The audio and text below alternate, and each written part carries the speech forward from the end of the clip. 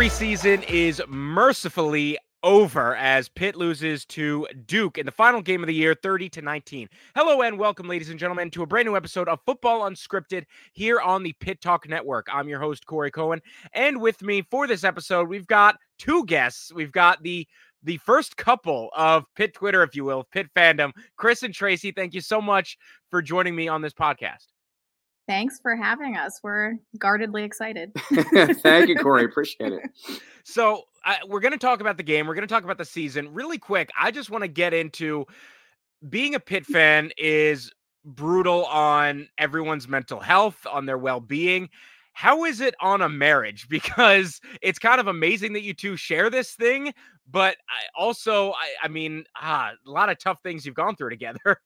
It has strengthened our marriage. It is one that we share. It's actually a kinship that we have. So we can commiserate together. When we first started going to games together, I had a lot of like bruises on my thighs from him like smashing down and like hitting me. And then I kind of learned to just defensively like elbow him whenever he was about to hit me when something bad was going to happen, or I would just hit him first. So there's a little bit of, and now she just hits me back. So yeah, there's a little, there's some physicality to it. It's tough, and it has strengthened our relationship, I guess. Love to hear it. Yeah, it's certainly, there is that benefit of having someone to, as you said, commiserate with, and God knows people need to commiserate. So this game, Pitt loses to Duke 30-19. No surprise. They finished the season 3-9. I want to start with the most important position in sports, and that's quarterback. Nate Yarnell, in his second ever start, went out there, threw 25 for 35, 265 yards, 2 touchdowns. He did have the one bad interception, although it looked like the receiver, Kenny Johnson, kind of ran into the ref, and that disrupted the route. So initially, it looked awful. Like, why is he throwing it there? Then I think people kind of understood. So the interception isn't as bad as it once seemed. We've now seen 2 weeks of Nate Yarnell. What do you guys think? Because I think everyone knew Jurkovec wasn't the guy, but there was Veer. We kind of thought maybe it's him, maybe it's not. Now we've seen 2 weeks of Yarnell. It's not just a one-off. What do you think of him as a starter? I tweeted earlier that I thought I had basically seen enough that Yarnell should be QB1 going into next season. But the other side of that is when Veer played, he also opened some things up in the passing game that just were not happening with Jurkovec. Nothing was happening with Jurkovec. Oh, yeah.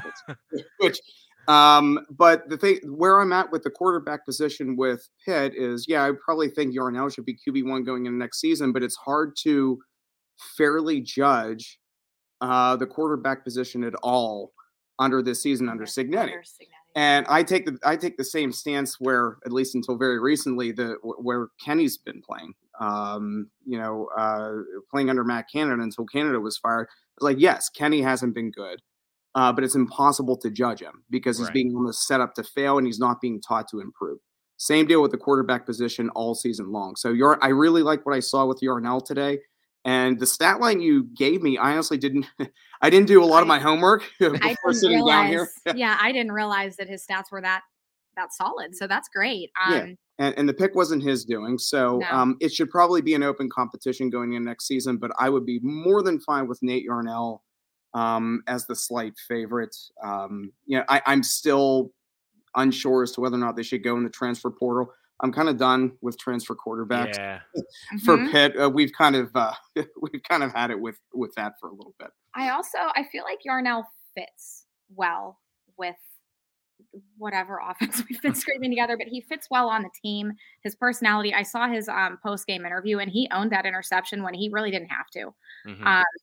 He seems to step up when the team needs him to step up. And I really like that. That's what you need from a quarterback, personality wise. And I know that's not as important, but it's definitely left us high and dry in the past. So, and even when they haven't asked him to do as much, like the Western Michigan game last year, well, Yarnell really is because that's all he had to do, but he played on the road and he performed admirably. But with taking more of the offense under his shoulders, he made a couple great throws to Bub. He made some good reads, made some really good throws downfield. So yeah, I really like what I saw from him. Vayer had his moments too earlier this year, like against Louisville. But I think Yarnell has more of a grasp of the offense because he's been here for a little bit longer. So I give him the edge going into 24. But again, it depends what we're going to see with hopefully a new system next year. I'm hoping a younger coordinator, kind of like a young up-and-comer that knows how to groom quarterbacks. That's my hope. I don't know I don't think any of us knows which direction Narduzzi is going to go in. This is definitely one of the most interesting off seasons that Pitt football is going to have in some time, maybe since after Todd Graham left, at least 10 years. I think so. Yeah, it's going to be fascinating. And you guys said some really interesting things that I agree with. Tracy, you talked about Nate Yarnell really fitting in and being like a culture guy. And I totally agree with that. I mean, you got to give him a ton of credit. He played admirably last year as the third string behind Keaton Slovis, behind Nick Patty. As you said, Chris, he did his job against Western Michigan. And then last year, he's replaced. Keaton Slovis transfers out. Nick Patty graduates, decides not to come back. And you could have imagined Nate Yarnell thinking, okay, now's my time. I'm going to get to be the starter, or at the very least, the second string. And maybe they'll bring in someone for a season, and then I'll be the guy. But no, they brought in two people above him. They brought in Phil Dracovic. They brought in Christian Vayer. In Vayer's case, to be a starter for years, which would have effectively not given Yarnell any kind of a shot. It would have been completely justified if he wanted to transfer and say, I don't want to be a third string for another year, only to then be a second string for the rest of my career. I want to go somewhere I can play. He stuck it out. And now he's in a position to be the starter. So I think, yeah, he deserves a massive amount of credit for just sticking it through that and saying, I know that they've guaranteed the spot to Dracovic. I know that I'm probably not even the second string, but I'm going to stay here and try to prove myself. Yeah, I'm stunned he stayed, and I'm glad he stayed because out. And he's got 2 years left too, and as does Vayer, right? Yeah. Okay, that's what I thought. Yeah, so they're both second year players this year, so they both have 2 years left. And I'm in full agreement. We'll talk about next year and all the changes. And I feel the same way about the quarterback, and you can't really evaluate him similarly to Kenny Pickett under Matt Canada. You just can't do so much. But the transfer quarterback, at least transfer like seniors, grad transfers, or guys in their final year of eligibility. I'm done with that. It didn't work for Slovis. It didn't work. The only way that I think it could maybe work is a situation like Vayer where they go in and then they still have time to develop. I don't necessarily know that that's what you need to do this season, but I'm definitely off the bandwagon of getting 1 year guys like plug and play and hope that it works. Maybe if you get someone who can stick around for a couple years like Nate Peterman did, maybe something happens. But in terms of the plug and play guys, I'm totally out. So, but that's why Narduzzi has to move sooner rather than later with what he's going to do with the offensive coordinator position. Yeah. And the rest of the offensive staff too. Because I think another thing I tweeted today is like I think there has to be a minimum of 2 changes in the offensive staff and within like the next week. Okay. Because I don't think you can sit around if you're Narduzzi and kind of twiddle your thumbs and figure out which, we have to do a full evaluation or whatever. It has to be done pretty quick because that's just how college football moves now.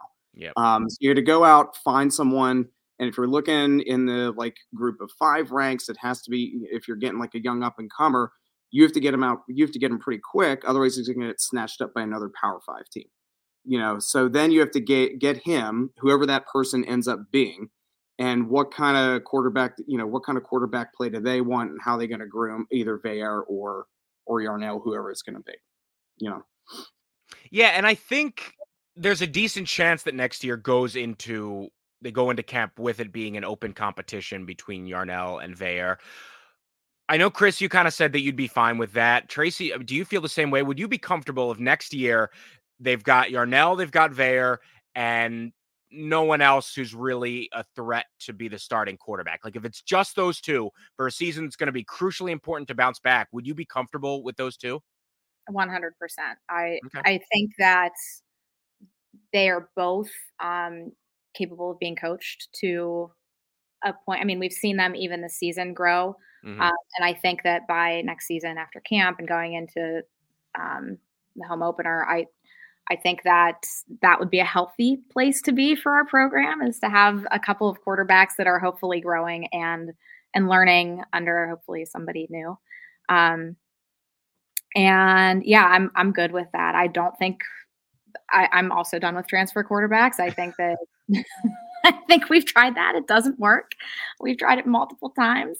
And the two guys we have are so into the team and into they just seem loyal and they seem to fit culture wise. So 4 quarterbacks on the roster next year. That's minimum. If you can't find your quarterback of the future, at least the next 2 seasons out of these 4 guys, I've seen enough, at least from Yarnell and Vare. There have been snippets this year where things opened up in the passing game after Jurkovic was benched. So with the right fit, the right scheme, there's enough there that you should be able to win games with one of these guys. Somebody that'll work. Yeah.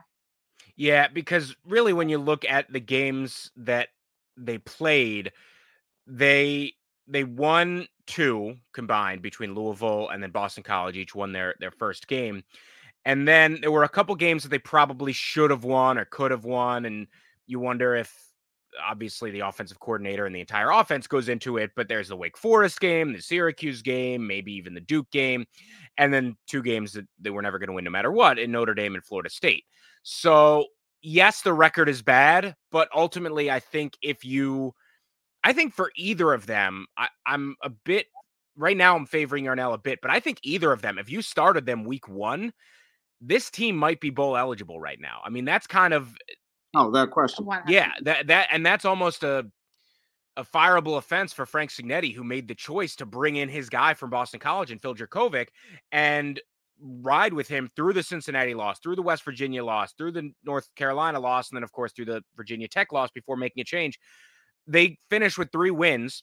Cincinnati, West Virginia, Virginia Tech. I think you win at least 2 of them. And then one of the games that they lost down the stretch, like Wake Forest or Syracuse or even Duke, if you've got a more experienced quarterback who's not on his second game, I think you probably win at least one of those 2.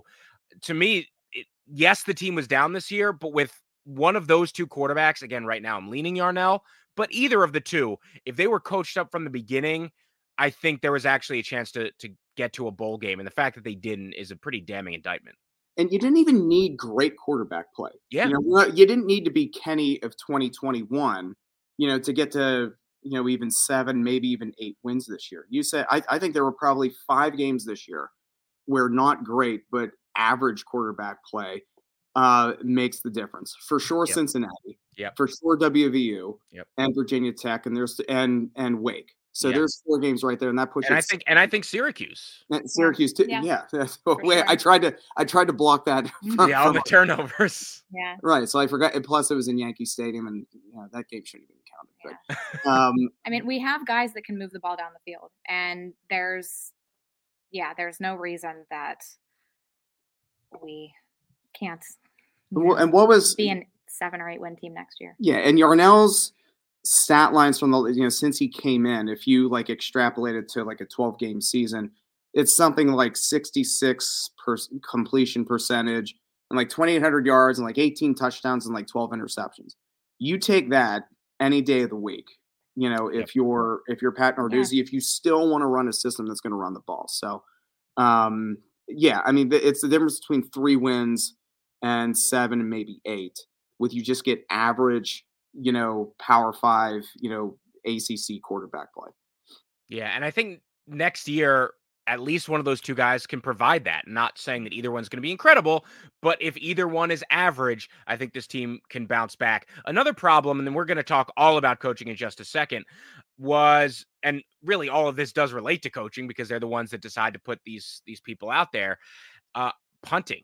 The punting today, again, was an absolute mess. There was that one where Caleb Junko, the punter, had a 15-yard punt, and it's not the first time this season we've seen atrocious punting, and they basically gave Duke 7 points just from that punt because he kept it in Pitt's territory, and then Duke scores a touchdown right before the half. They just gave Duke 7 points. I don't know how they can justify back-to-back years of allowing the punting game to be this atrocious. I can't remember the last time I had such never. I've never had punting anxiety. And this year it became a thing. That's a new phrase that Tracy just invented, punting anxiety, but it fits for this season and last year. Yeah. I don't know.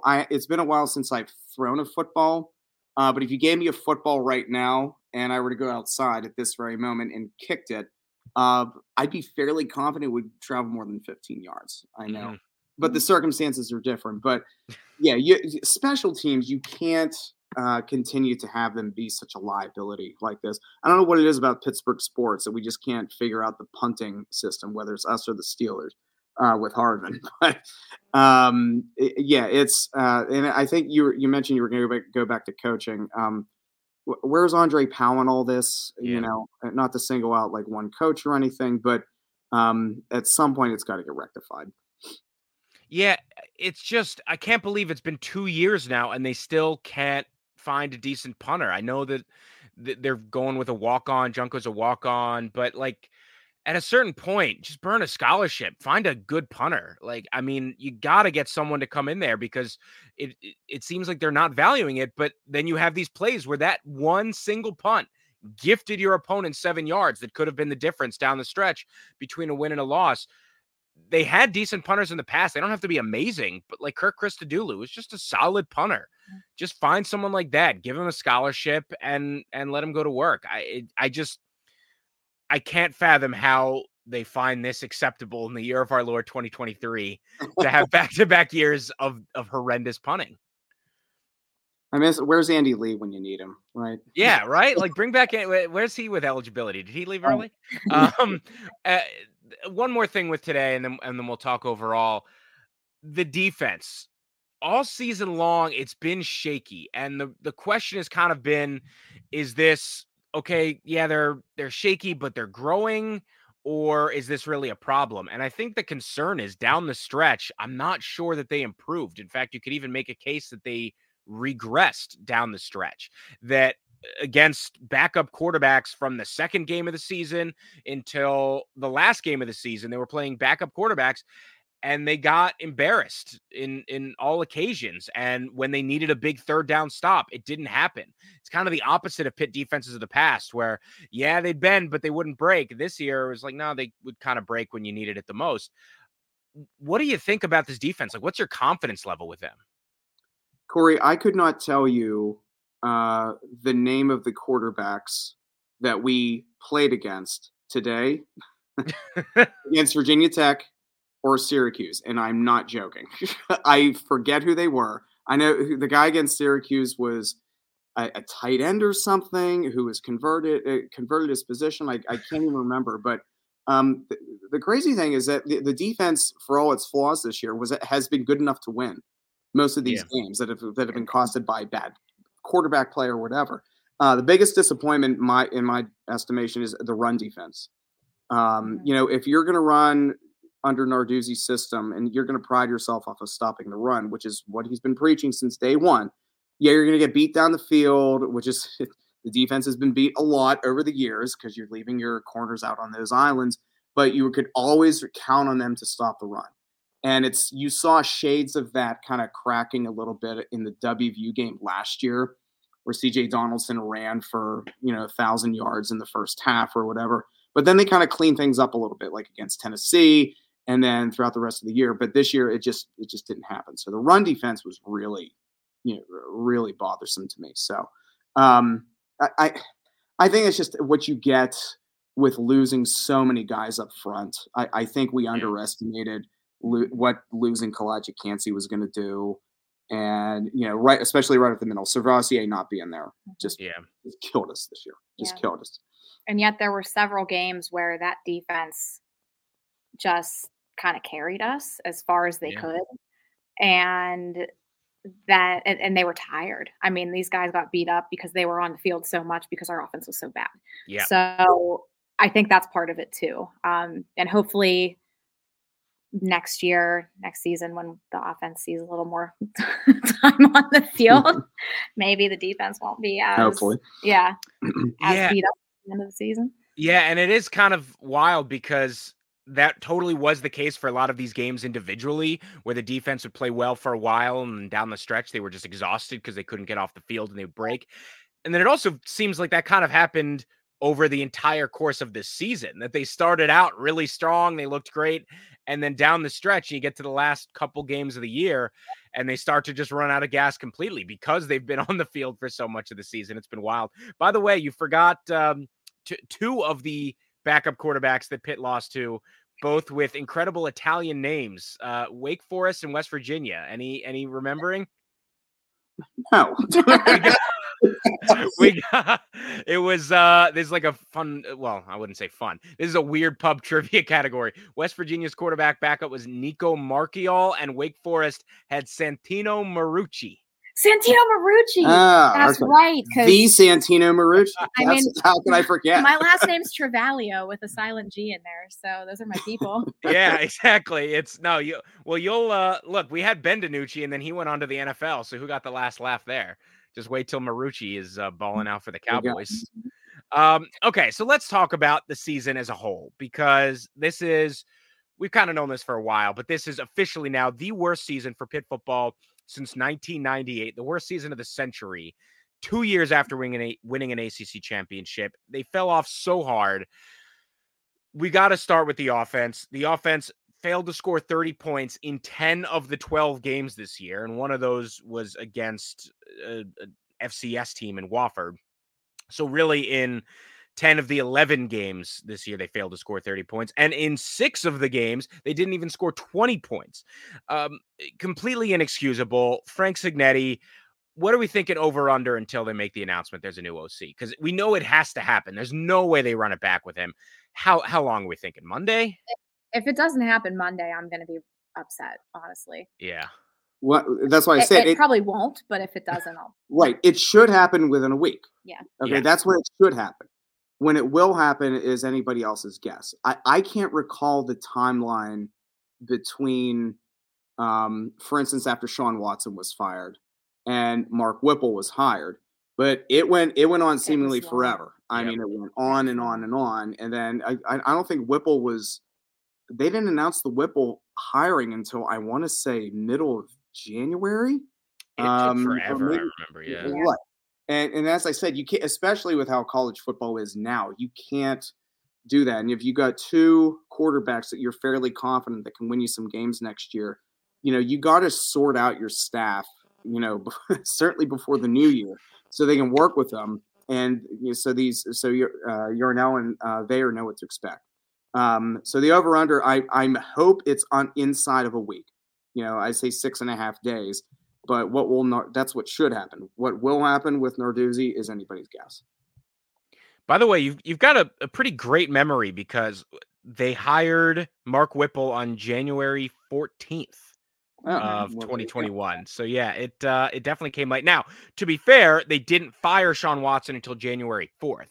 So that's really where the problem was. It wasn't that it took 10 days to find someone new. It's that it took them until January to fire the last guy. Whereas, in this case, I mean, what is it in the NFL? Like Black Monday? Isn't that what it's called? Like the day after the regular season, all the coaches get fired because they know the second the season's done, you got to get going.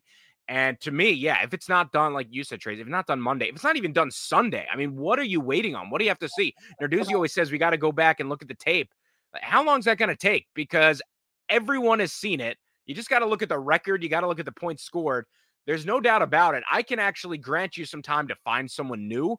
But in terms of like pulling the trigger, making the decision, this should not even take 48 hours. It shouldn't happen with the OC. It shouldn't happen with the OC anyway. Like if you want to give Narduzzi a little bit of leeway, it's with maybe some of the other assistant coaches who've been around longer than Frank Signetti. Somebody like Powell, who I don't think should stick around, but he's been around. I think he's been there since Narduzzi's been there. Correct me if I'm wrong. But definitely Dave Borbley. Borbley should be. But with Signetti, it's a no-brainer. It's got to be a 24 to 48 hour thing. Andre Powell. Looks like he's been there just as long. So it is difficult to talk about this, but we got to talk about it. These guys, they make a lot of money. No one's like taking joy in these people getting fired, but that's the business, and they would acknowledge that. That's just what it is, and people have to be fired when the team doesn't meet expectations, and they certainly didn't this year. So Frank Cignetti has got to go. Andre Powell, you said, Chris, the running backs coach and special teams coach, probably shouldn't be back. Dave Borbley, the offensive line coach, probably shouldn't be back. Anyone else? I mean, you've got Tim Salem at tight ends. He's been at Pitt since Narduzzi arrived. Ryan Manilak is the linebackers coach. They didn't look good this year. I mean, you could almost phrase it like, who should be back? If we want to put more of like a positive spin on it, who has actually earned to keep their job for 2024? Obviously Partridge. He's always at the top of the list because the pedigrees are, notwithstanding this season, like there's you give a guy like him the benefit of the doubt to turn things around. But the names you mentioned were the names that we're going to go to who shouldn't be back. Underwood, I think we should keep giving him right. So that's good too. Couple more years. He's solid. Yeah. Taekwon, you give him the benefit of the doubt just because he hasn't been here very long. Right. And he's good on the recruiting trail. He had some misses, I think, with the transfer portal, but I mean, you're going to have those, especially when you're competing against the likes of Penn State and Ohio State. And so that'll happen. But, obviously Cignetti, but Borbley, I think is more or less, in Powell, I think are two names that they've kind of worn out their welcome a little bit. And Manilak, younger guy, but at some point, the linebackers have to be a strength of an otherwise good defensive system under Narduzzi, as opposed to constantly being talked about as the weak link. And, so just enough already with the middling linebacker play. I mean, they have to be a strength of the defense too. Yeah, I think that would probably be fine. By the way, you mentioned wide receiver recruiting with Taekwon Underwood, and I'm imagining now in like an alternate universe where he somehow manages to land Marvin Harrison Jr., like keep him in state, goes to Pitt, and then he shows up and he's got Phil Jurkovec throwing to him. That's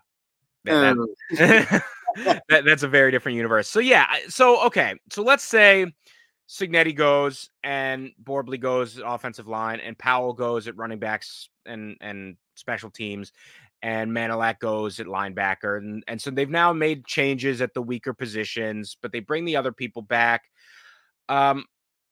What do they need to do to find these new coaches? Because you mentioned briefly about offensive coordinator, who they're going to look at. There's one name that I think a lot of people have brought up and sort of keep coming back to, and that's Mike Shanahan, the offensive coordinator of James Madison. They just finished 11-1. He's a Pitt grad. He was a great receiver when I was a student, and now he's an OC, which makes me feel old. He's done a great job at JMU. He kind of fits that. Now, you could go in a different direction and try to land someone who's older and has experience, and try to go that way. But what do you think of trying to get someone like Mike Shanahan? All for it, but that kind of adds into what I was saying before. If you're going to land somebody like him, this hot young up and comer, you have to do it quick, because he's not, obviously, if Pitt is going to be looking at somebody like him, other programs are going to be looking at him as well. I wasn't sure if you were going to go in the the Brennan Marion direction. Oh, well, okay, yeah. I think that ship sailed. He's not coming back. Right. So, I assumed you were going to Shanahan. I was like, oh, there's like a 2% chance he's going to say Brennan Marion. That was just floating out in the Twitter sphere for a little while. But yeah, that wasn't going to happen.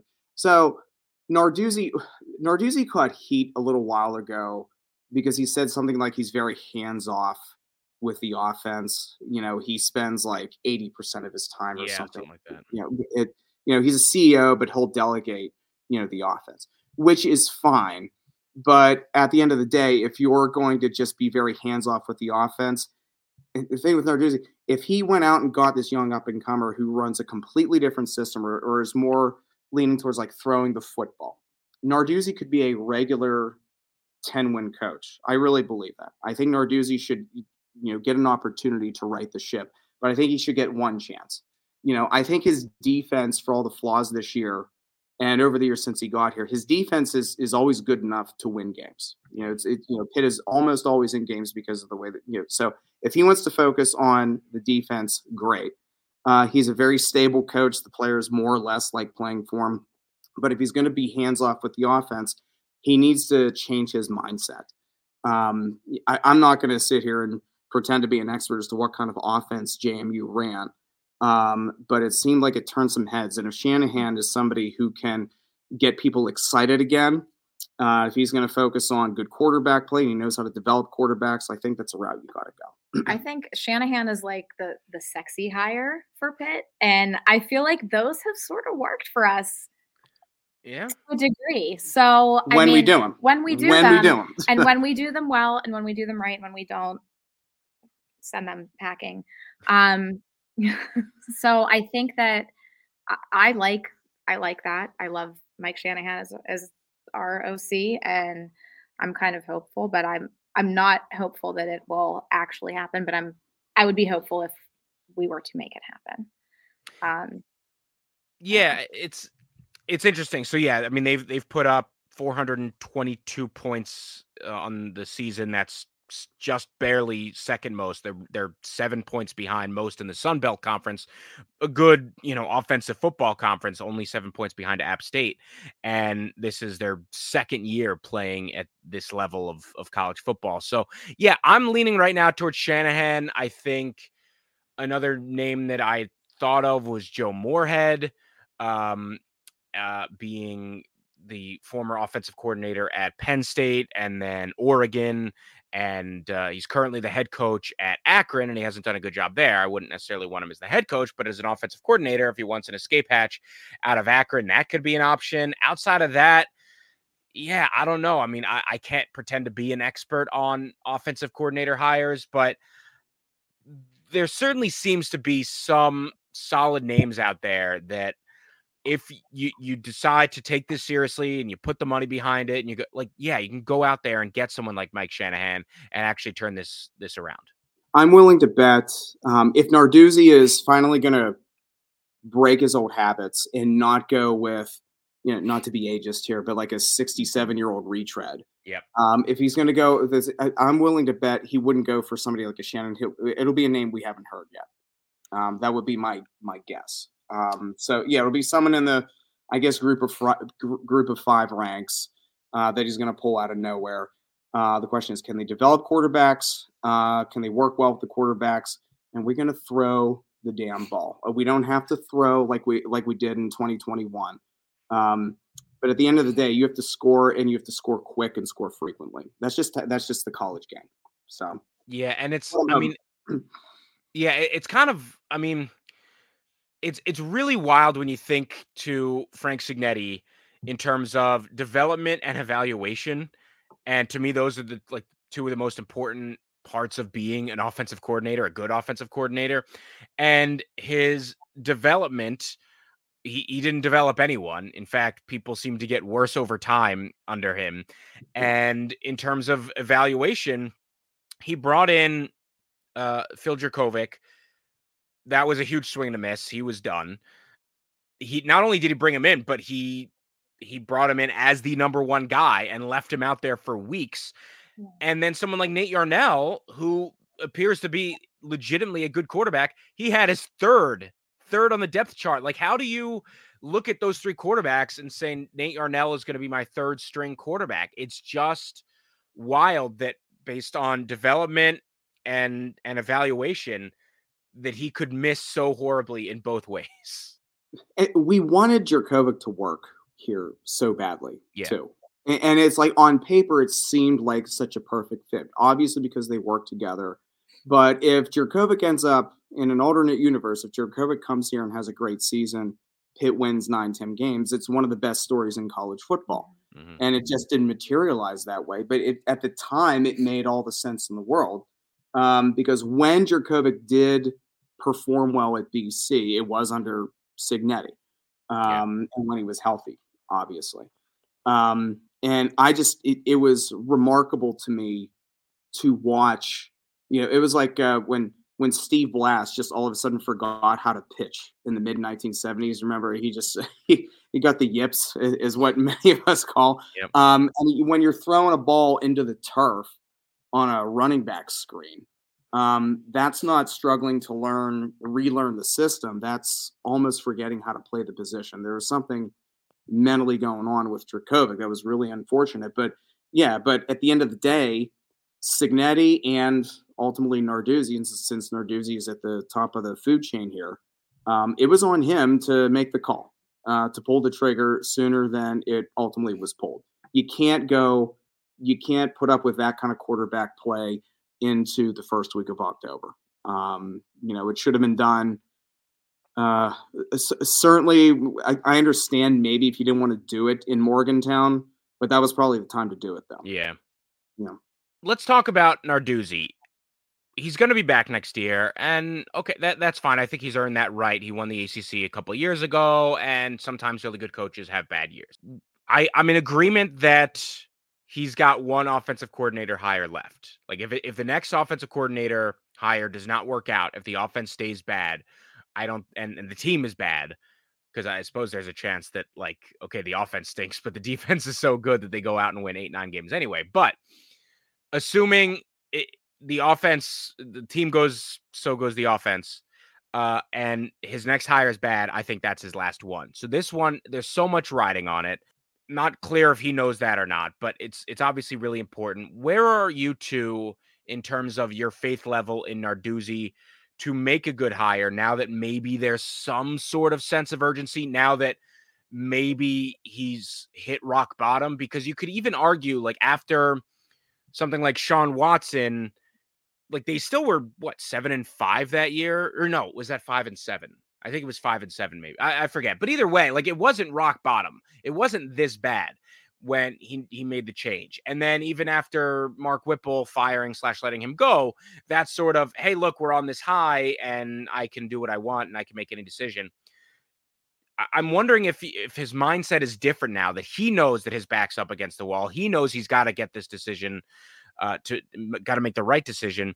Where's your confidence level and his ability to find and pick a good offensive coordinator and for him to be the coach for years to come? Or do you think he's going to pick a 65, 70-year-old retread and in 2 years he'll be gone? I am always I run very hot and very cold on Pat Narduzzi. Sometimes I think he does a phenomenal job with certain things, and then other times I'm on the fire Narduzzi train for weeks. Not right now. I think you're right. He has one more shot. And he just constantly reminds me of the America's Next Top Model, the Tyra Banks. We were rooting for you. We were all rooting for you. He has everything in front of him to make good decisions. Mm-hmm. And sometimes I just wonder where in the world, like you said, he might not even be aware that he has one more shot. I'm not sure that he is. I don't know. I just don't. I never quite understand exactly where his head is. And so as much as I really want to have faith in him, I don't know that I do. I'm not 100% convinced that he's going to make the right decision this time around, because his decision making in the past has been so not great. This is where the comments from Heather Lyke were a little bit interesting a few weeks ago. Didn't she? I want to say she gave an interview in the Post-Gazette or something at an event or whatever it was, and I forget who conducted the interview, that said that her and Narduzzi were going to have a conversation in the off season as to the direction things needed to take to kind of right the ship. Now, what that means, and obviously that's a very loose paraphrase on my part, but I don't know. At the end of the day, you're the athletic director, but I know she didn't hire Narduzzi, but she did extend his contract. And at the end of the day, you have to let coaches coach and hire their staff.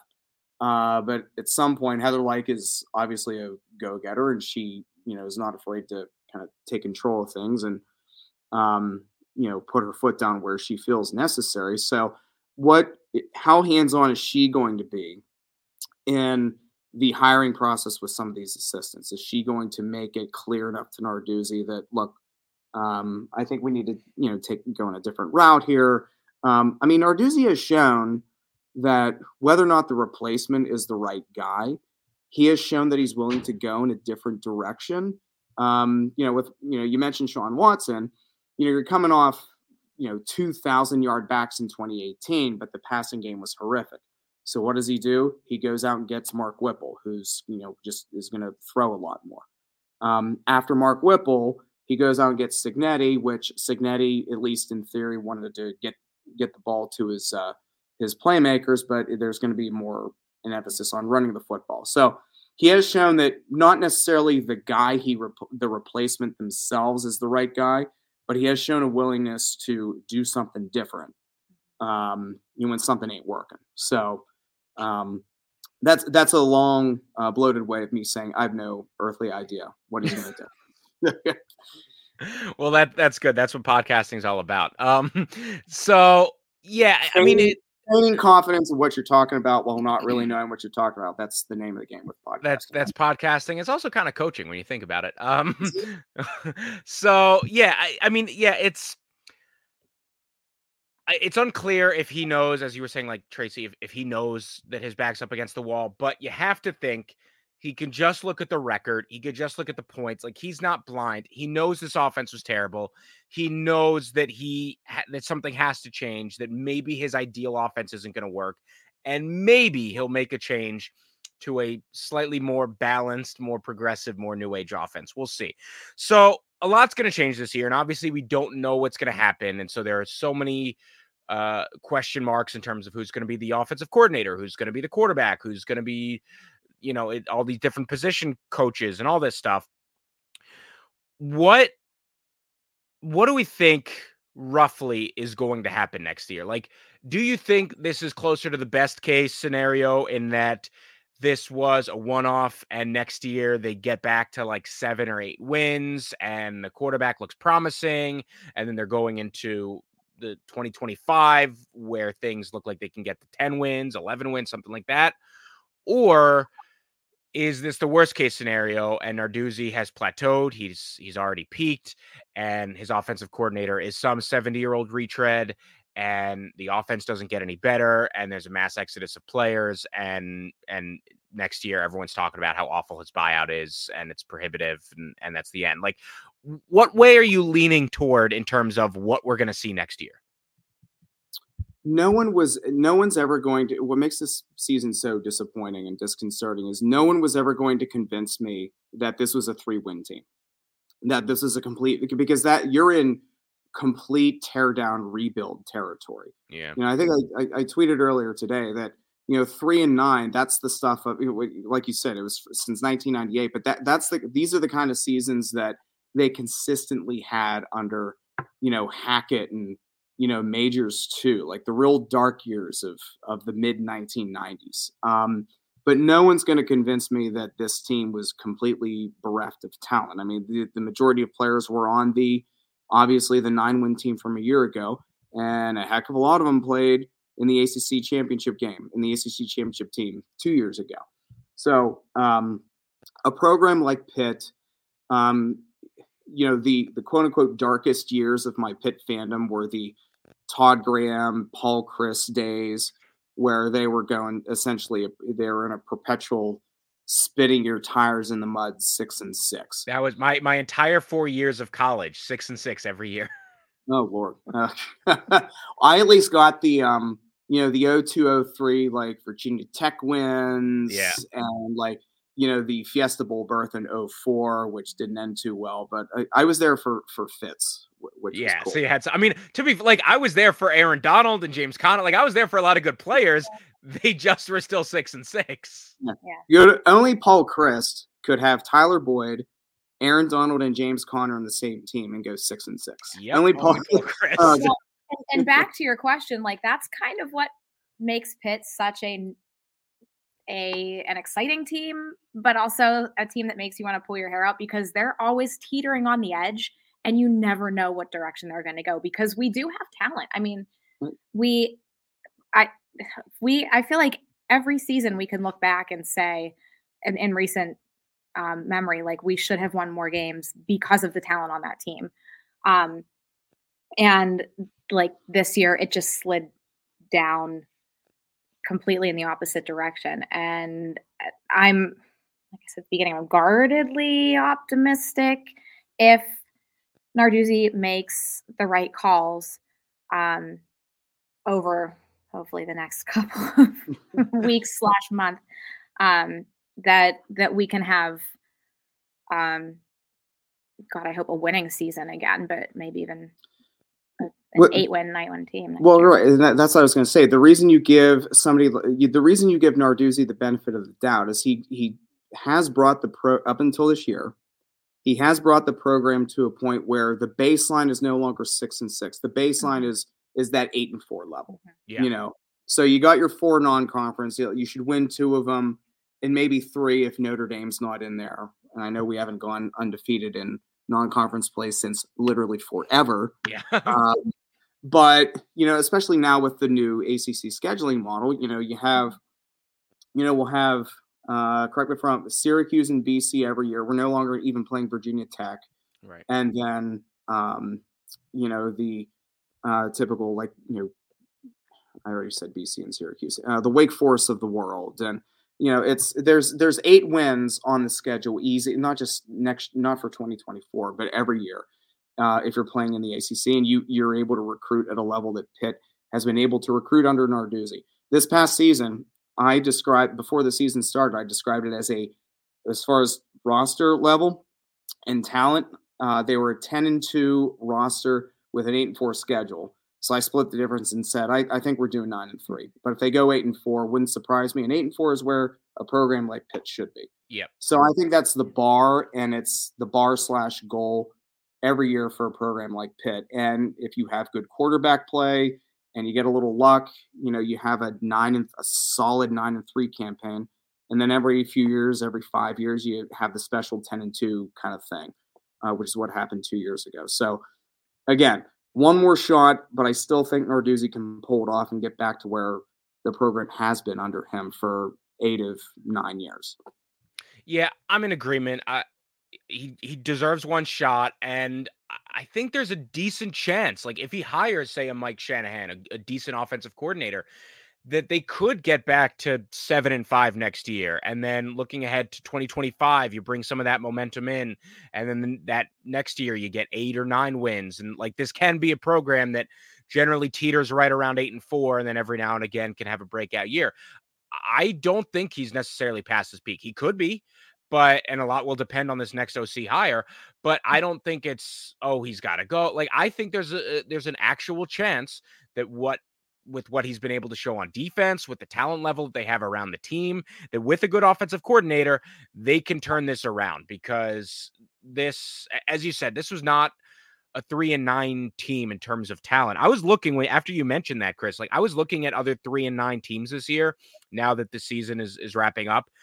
Virginia finished with a 3-9 record. That's a team completely rebuilding, starting from scratch. They had a horrible tragedy last year. That's a 3-9 team. Cincinnati's a 3-9 team, a team that lost their coach and then just moved up from the American Athletic Conference into the Big 12, and they're playing against Texas and Oklahoma's of the world.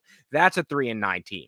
Like Arizona State, these teams that completely bottom out when they lose their head coach, they lose their star players, everyone transfers out. Those are 3-9 teams. Pitt should not have been a 3-9 team.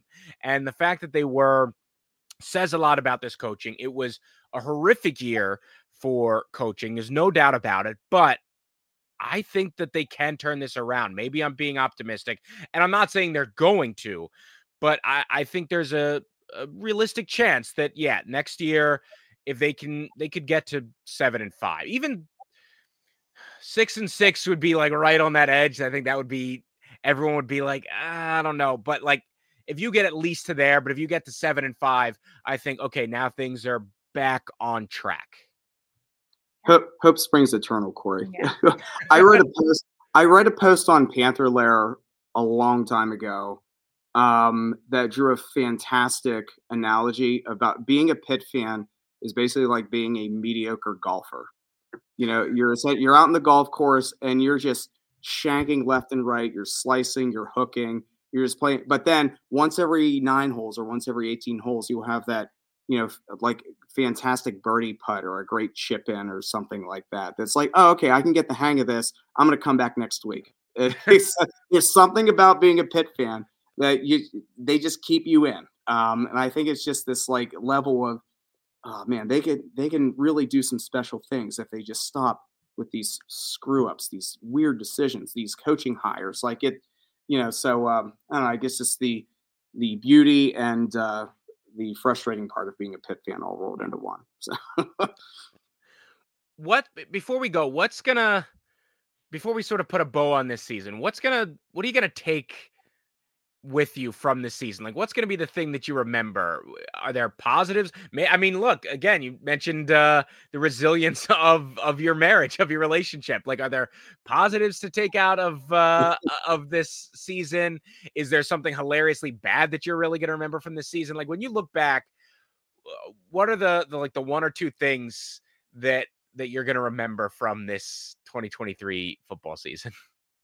I have a personal one. So Jake Cradle, our center, was my student when I taught in a daycare when he was like 10 years old. And then I knew him throughout school. I taught, I didn't have him in class, but I had his sister, and I just always visited his class. I always saw because I was friends with his English teacher. And so I was really proud to see him suit up every game that he was able to, and just watch him grow and play where they needed him. And so that was a highlight for me, was to be able to see a kid and root for a kid that I personally adore, and see him. I mean, it was tough to watch this season. It was tough to watch him on this team, but I was very proud of him. So that's really my highlight, and that's what I'll remember about this season as a little silver lining. That's cool. Corey, It's funny how you mentioned about the resilience of our marriage. One of the best stories between us since we've been together, but since we've been Pitt fans, the home opener with Delaware in 2014. I don't know if you recall that. It was an easy way. It was like a month, but it was our responsibility to supply the beer for the tailgate that day. We lived in Cranberry Township at the time. And Tracy woke up for whatever reason just with hives. Like I was taking like a new medication, and I just was having I was just a giant hive. Her skin was all broken out. So I was like, okay, I'm gonna take you to the ER, and then I'll go to the game. And we didn't think about it at the time, but I took her to the hospital up at Passavant in Cranberry, and I dropped her. But before you dropped, before I took her to the ER. We had to stop and get 2 30-packs of Miller Lite. We stopped at this distributor. We got beer on the way to the ER. And I, again, it didn't occur to me at the time. And then she opens the door to go into the ER, and I'm ready to just like head down to the North Shore and tailgate. We looked at each other like, am I really doing this? Am I just dumping you off at the hospital, and I'm going to tailgate for the next 4 hours? I wasn't about to let him miss the game. I was like, you need to get, like, there's no reason. I'm an adult. I'll be all right. I'm having a major allergic reaction. I'm fine. It's okay. Go. And then we like opened the door and looked at each other like, this is weird. So, I felt like a real jackass at the time. Yeah. So amongst our tailgate group, it's become just basically a way of them poking fun of me for the last 9 years. But we're still here. That's the point. That's our dedication too. Right. But anyway, I will remember this as being, unfortunately, Narduzzi's worst performance, which was surprising to say the least, because he followed it up with, I think, his best performance. There's an argument to be made the 2022 season was Narduzzi's best job, not the 21 season, but where you lose your Heisman finalist quarterback and your Biletnikoff winner, and you lose some other guys on defense, and you start 4-4. But the players, they don't give up on you. They still commit to everything, and you rattle off 5 wins in a row. You have a great win in the bowl game against a ranked UCLA team with a depleted roster, and you finish ranked. I think that was Narduzzi's best job, and he follows it up with this year, which is by far his worst. So my takeaway is I hope this is Narduzzi's learning experience and him kind of changing the way a little bit how he does things. And I don't want him to change all that much, if I'm being completely honest, because I think he's otherwise a very solid fit for this program in this city. I say all the time on Twitter, Narduzzi's a jackass, but he's our jackass. Mm-hmm. You know, as you know, he's always had this like petty like chip on his shoulder, and like, you know, when you're winning, that's really great because Pitt's been a punching bag for so long. You kind of want your coach to kind of punch back a little bit. But if it doesn't work, then you wear out your welcome pretty quick. So that's what I'm hopeful for anyway, that he can kind of right the ship. Yeah, I kind of view it the same way. That was a great story with the beer and the tailgate. That's great.